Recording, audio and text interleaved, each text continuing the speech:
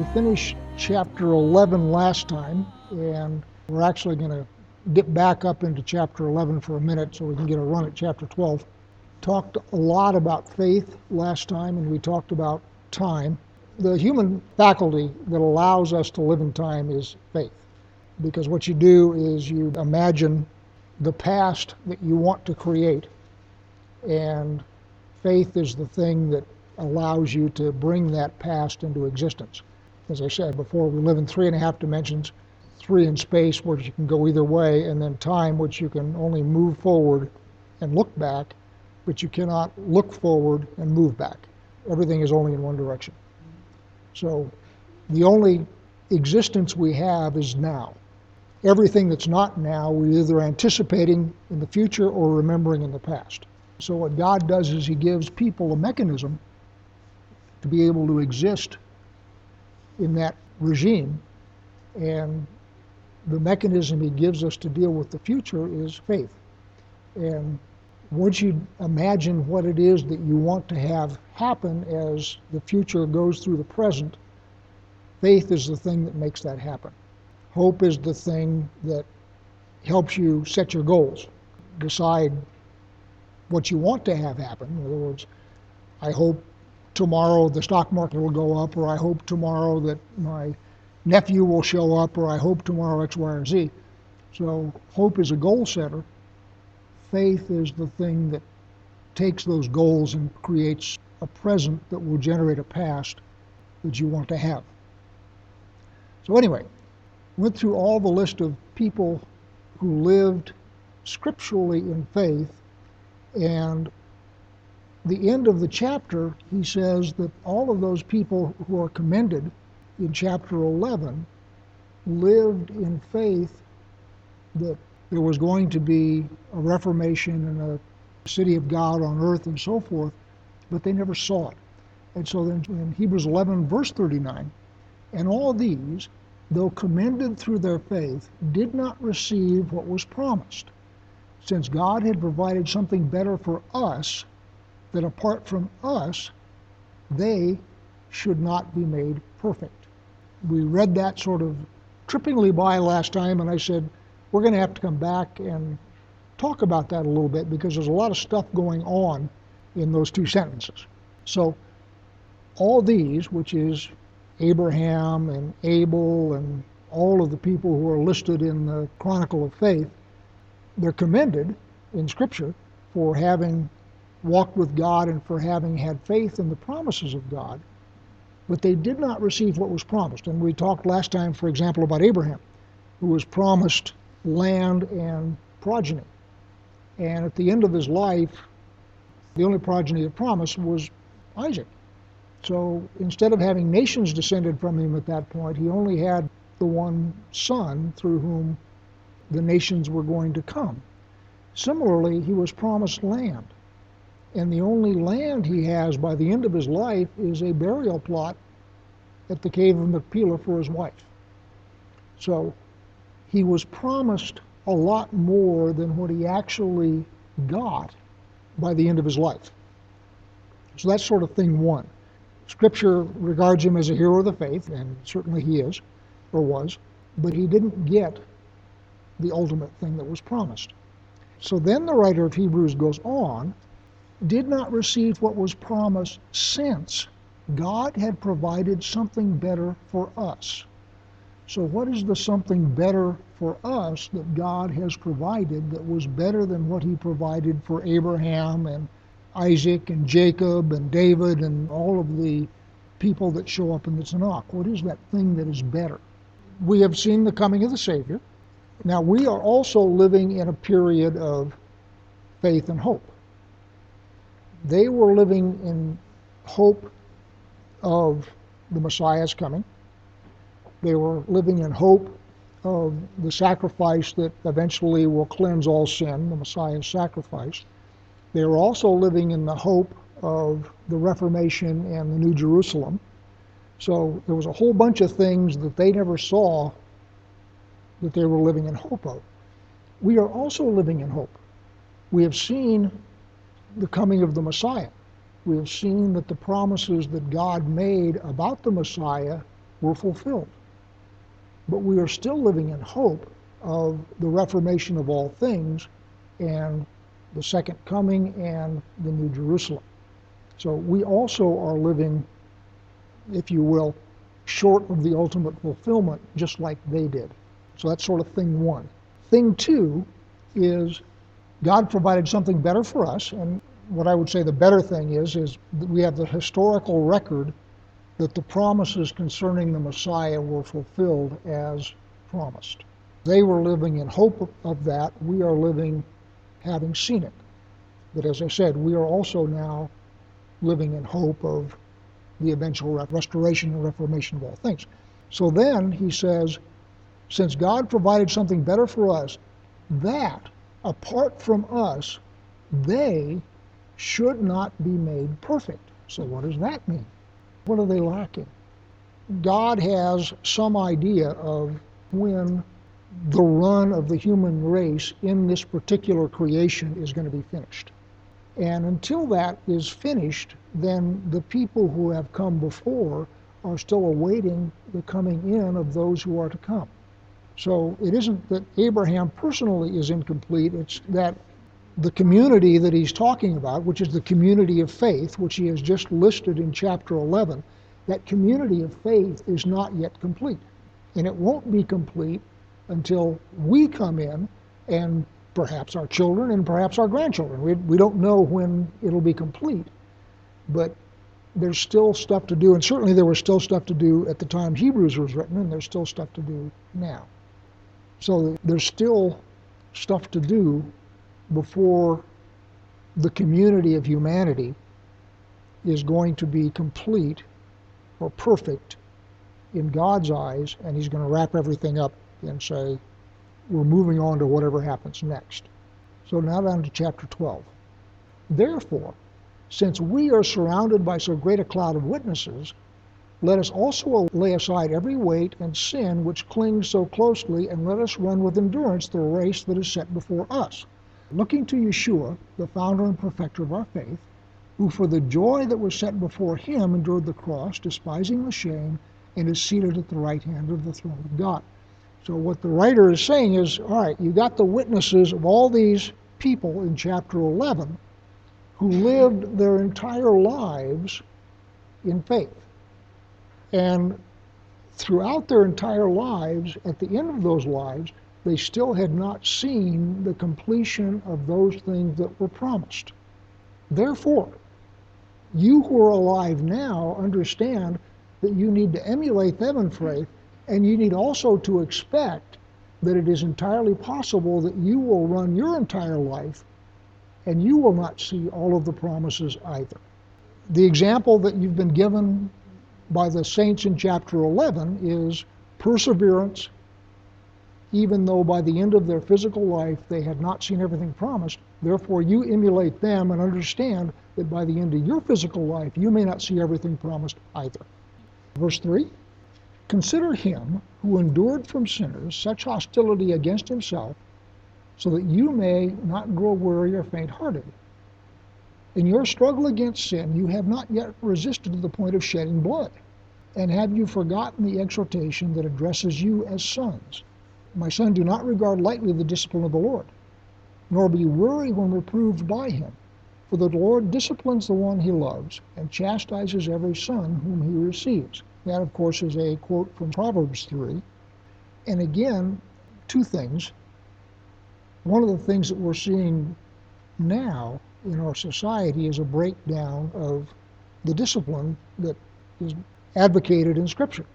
And you have generations of young men and boys who are growing up without having ever been chastised by a father.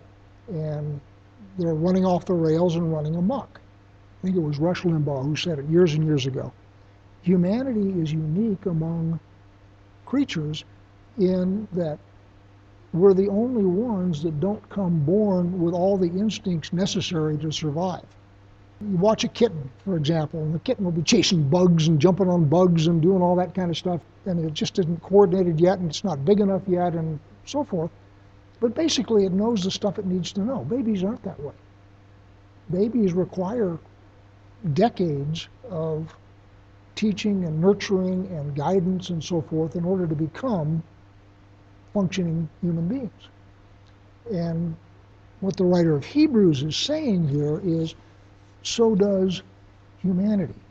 What God is doing with humanity, all of us, is he is chastising us as a father would chastise children. What he'll go on to say is, nobody likes to be disciplined. We really don't. But the thing that it produces is worth the discomfort that you have to undergo during the chastisement. So verse 7, it is for discipline that you have to endure. God is treating you as sons, for what son is there whom his father does not discipline? If you are left without discipline, in which you have all participated, then you are illegitimate children and not sons.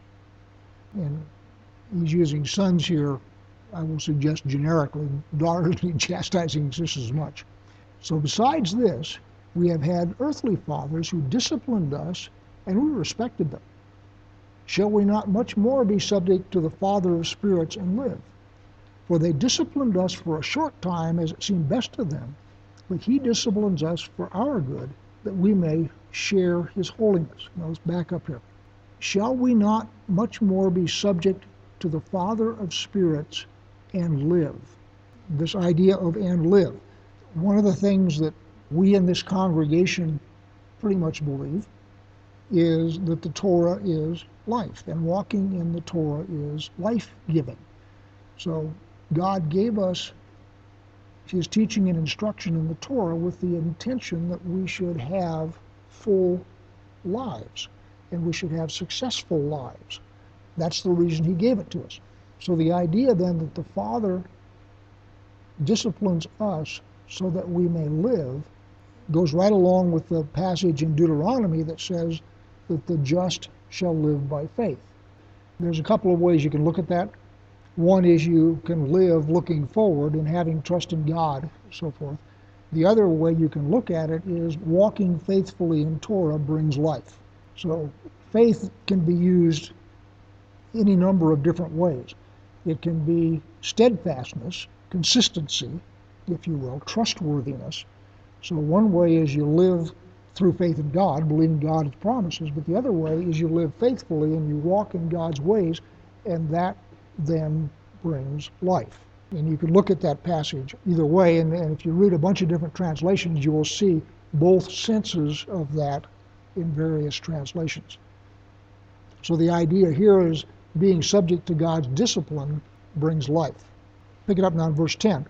For they disciplined us for a short, they, earthly fathers, disciplined us for a short time as it seemed best to them, but he, God, disciplines us for our good, that we may share his holiness. The technical term for that is sanctification. So God works with us through the things that happen in the world in order to bring us to a point where we are able to be in his presence and holy. Verse 11. For the moment, all discipline seems painful rather than pleasant, but later it yields the peaceful fruit of righteousness to those who have been trained by it. Very obvious. Those of us who have been disciplined at one time or another in our lives never enjoyed it. It is not a pleasant process, but it's a necessary process because that's how we learn. By the way, I'm going to take a bunny trail here, my own bunny. I did a sermon on this a couple years ago. There are lots of Christian denominations that have a consuming awareness of sin, and they really get all constipated about it. I've sinned, or you've sinned, or whatever. And that's not scriptural. The way people learn is by trial and error. God gives you instructions. This is the way you do it, just like you give your children instructions. But it takes a certain amount of touching a hot stove before you finally get it through your thick little head that you really don't want to touch a hot stove. All of us go through life sinning and doing things that lead us into places we don't want to be. And when we realize we don't want to be there, we repent and back it out and move on. But the way God designed us, that's how we learn things. Now, those of us who are quick and clever can learn from somebody else's experience. My number 2 son went to school on my number 1 son. There was a whole lot of stuff that number 2 son didn't do because he saw what happened to number 1 son as a result of doing it. Number 3 child even more so. So it isn't necessarily that you personally make every mistake. You don't have to do that. But the fact that you screw up is not particularly surprising or disappointing to God. What is disappointing to him is if you persist in that and you don't learn and you harden your heart and you turn your back on it. That's when you got problems. If you just make a mistake or even an intentional mistake and you realize, no, we don't want to go down that path anymore, and you repent and come back, then it's forgiven. And you've learned from it and you've grown and you've become a better person, one hopes, and you move on. There's lots of people that drag guilt around like a slime trail on a slug. That's not healthy. It's not good. You should understand that God understands you're going to sin, and he's made provision for it. He built repentance into the universe so that you would be able to repent and move on. And I personally believe, by the way, that the 6,000 years of history that we have is a process of the human race being perfected by God.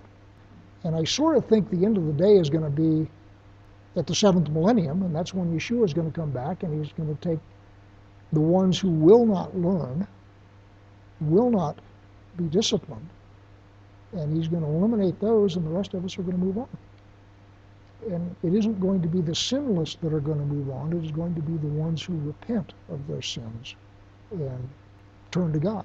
I am not a fire and brimstone guy because I believe God has built into his universe everything we need to attain the righteousness that he wants us to have. And part of that is trial and error. Just like your 2-year-old. You got to touch a certain number of hot stoves before you finally figure it out that, gee, I don't want to do that anymore. That hurts. Or whatever the reaction is. Verse 12. Therefore, again, therefore is talking about the chastisement of God that is bringing the peaceful fruit of righteousness. Therefore, lift your drooping hands and strengthen your weak knees, and make straight paths for your feet, so that what is lame may not be put out of joint, but rather healed. Strive for peace with everyone and for the holiness without which no one will see the Lord. This strive for holiness indicates that you don't necessarily always have it. It's something you have to work for. It's not something you just attain when somebody strikes you with a fairy wand and says, you're holy. It takes work. Verse 15. See to it that no one fails to obtain the grace of God, that no root of bitterness springs up and causes trouble, and by it many become defiled. That no one is sexually immoral or unholy like Esau, who sold his birthright for a single meal. For you know that afterwards, when he desired to inherit the blessing, he was rejected, for he found no chance to repent, though he sought it with tears. In other words, there is a time when repentance is effective, and after that time, it isn't anymore. Ray taught a really good sermon a number of years ago about the virgins in their wicks. The point he made, which I like very much, is nobody else can do your preparation for you. And at some point there comes a time when the door is closed and you're on one side or the other. And what he's saying is you want to be on the right side of the door when it closes, and that requires preparation. And also, speaking against bitterness. As I have said many times before, and those of you who have been around have heard it, bitterness is a poison that you take hoping it'll kill someone else. It really is destructive, especially since it's communicable. So if you are bitter about stuff and you mouth off in your bitterness, you can drag other people into bitterness, and that's not good. Your bitterness is not good, and their bitterness is not good either. Verse 18, for you have not come to what may be touched, a blazing fire and darkness and gloom and a tempest, and the sound of a trumpet and a voice whose words made the hearers beg that no further messages be spoken to them. That, of course, is Sinai. For they could not endure the order that was given. If even a beast touches the mountain, it shall be stoned. Indeed, so terrifying was the sight that Moses said, I tremble with fear. Moses said, I tremble with fear. Moses is the guy that spent lots of time face to face with God. But there is one time when he does tremble with fear in God's presence. It's at the burning bush. When he sees the bush and he comes up to the bush and the voice says, "Take off your shoes, you're on hallowed ground," he bends down, hits the ground, covers his eyes because he was afraid to look upon the Lord. I think that's what that's referring to. When God spoke to Israel from the mountain, they said, "Stop.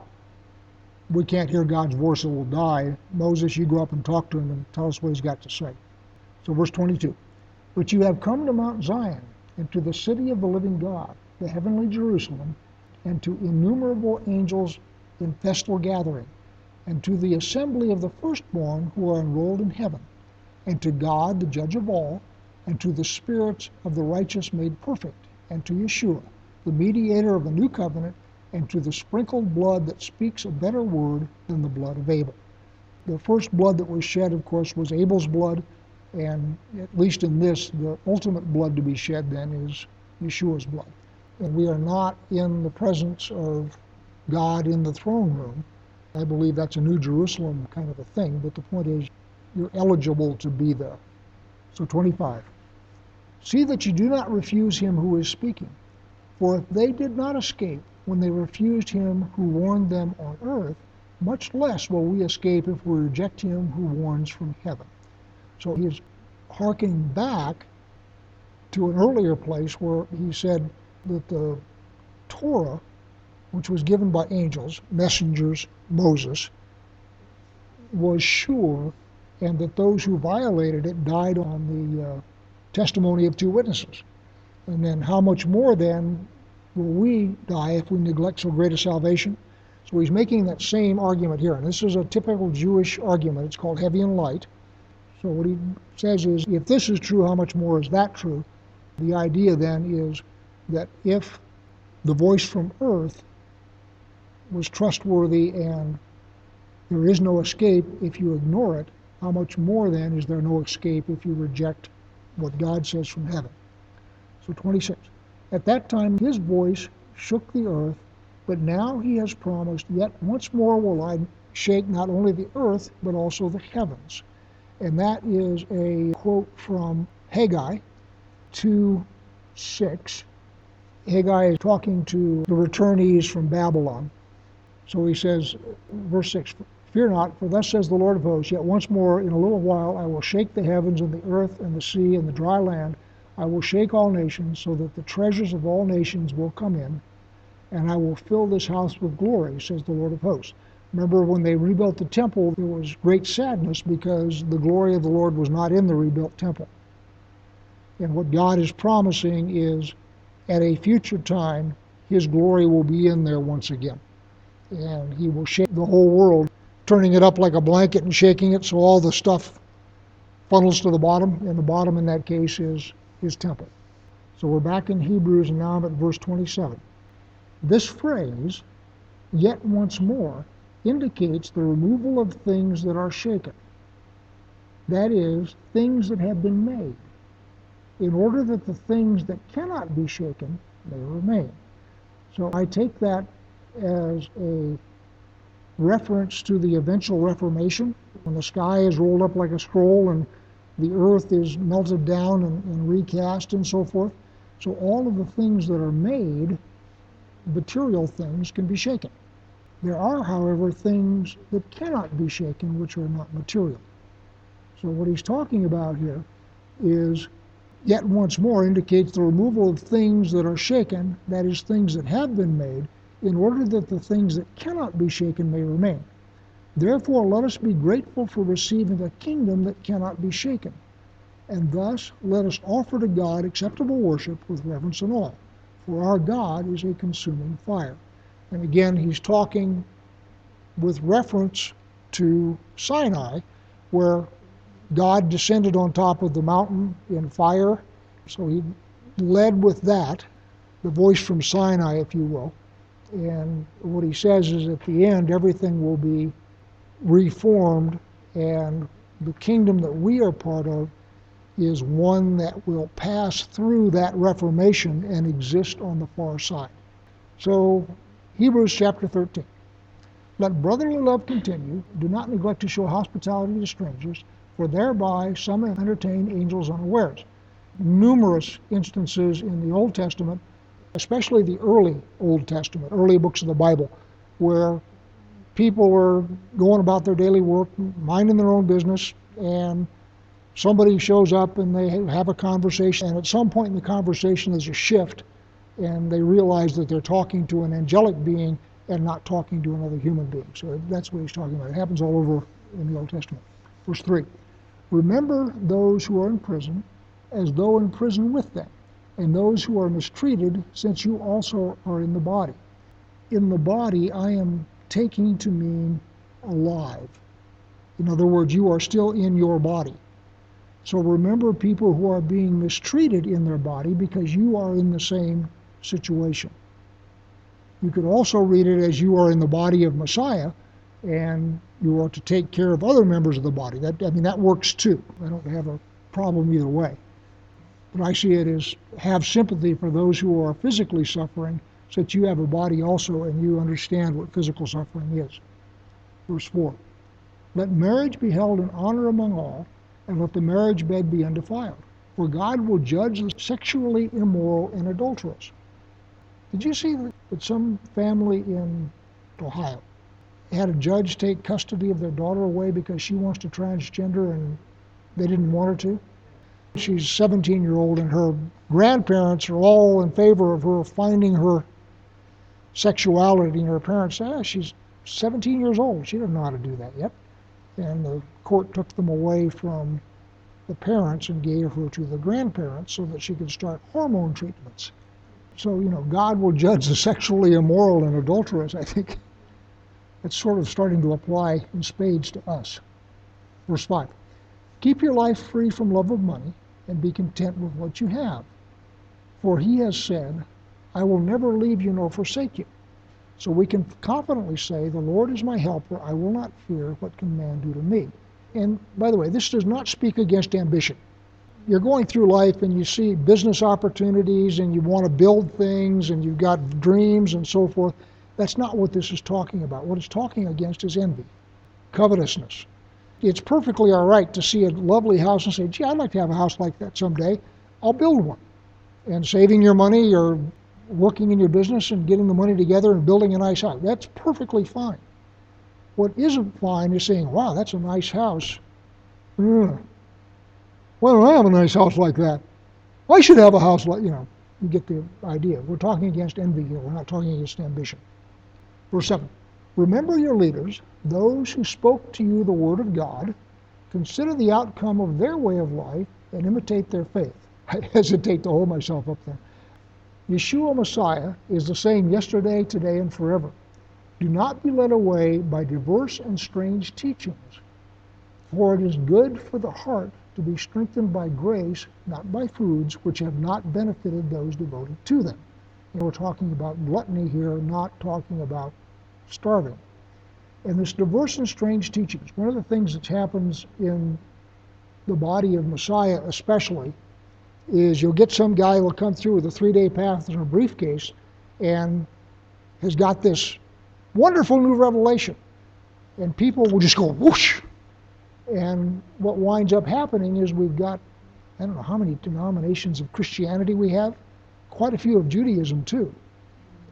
And it's all, somebody's got a wild hair about something, and gee, I can't be in fellowship with you because you don't see just the same way I see about this.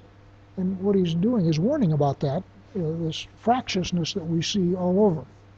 Verse 10, we have an altar from which those who serve the tent have no right to eat. Those who serve the tent are the Levites. Remember, the altar of the Levitical temple, or the Mishkan, the sacrifices, most of them were given to the priests for food. So if you came in and gave a peace offering, or you came in and gave a thank offering, or you came in and give a sin offering or whatever, part of that offering was given to the priests for food. We are a priesthood of a different order. Remember, we have 3 orders of priesthood. The priesthood according to Aaron, the priesthood according to Melchizedek, and then the priesthood of all believers. We're in that third priesthood.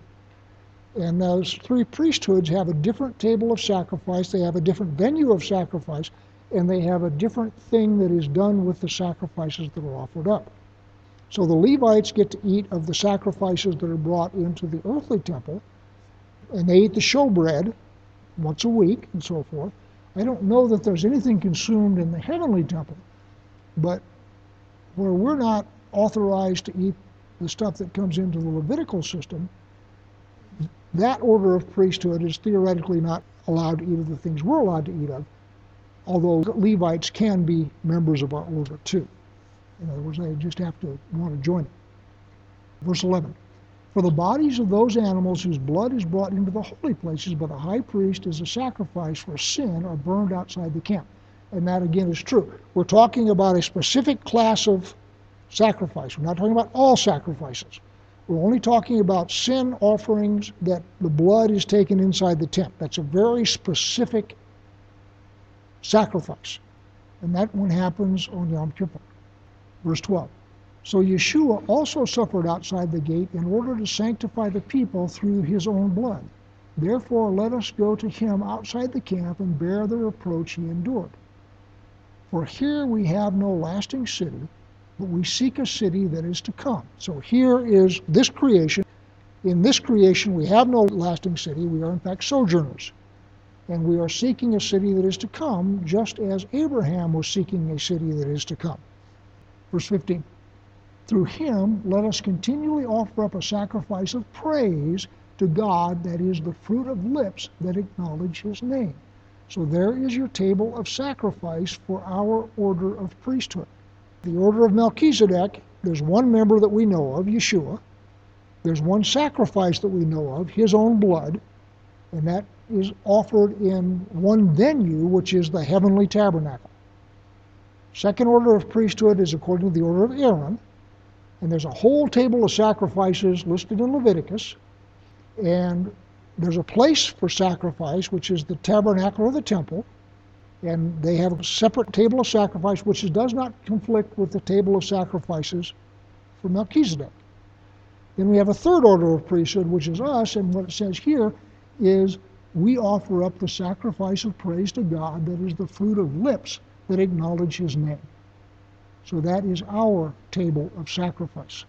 So when you hear your friends in the Sunday church say we're all priests, understand that they are almost certainly confused about what that means. Because they say the Levitical priesthood's done away with, and Yeshua's our high priest, and none of that's correct. There are three orders of priesthood, three different venues, three tables of sacrifice, three members of the Godhead. Things happen in three in the Bible. And what the writer of Hebrews here is telling us what our table of sacrifices. Okay? We offer up the praise of our lips to God. And that's regarded here in Hebrews as a sacrifice. Just like a sheep or a goat or a grain offering or a drink offering would be offered up in the tabernacle. It is an act of worship. It is not an act of testimony. Worship and testimony are two different things. Verse 16. Do not neglect to do good and to share what you have, for such sacrifices are pleasing to God. Obey your leaders and submit to them, for they are keeping watch over your souls as those who will have to give an account. Let them do this with joy and not with groaning, for that will be of no advantage to you. Pray for us, for we are sure that we have a clear conscience, desiring to act honorably in all things. I urge you the more earnestly to do this in order that I may be restored to you the sooner. Verse 20. May the God of peace, who brought again from the dead our Lord Yeshua, the great shepherd of the sheep, by the blood of the eternal covenant, equip you with everything good that you may do his will, working in us that which is pleasing in his sight through Yeshua Messiah, to whom be glory forever and ever. Amen. I appeal to you, brothers, bear with my word of exhortation, for I have written to you briefly. You should know that our brother Timothy has been released, with whom I will see you if he comes soon. Greet all your leaders and all the saints. Those who come from Italy send you greetings. Grace be with all of you.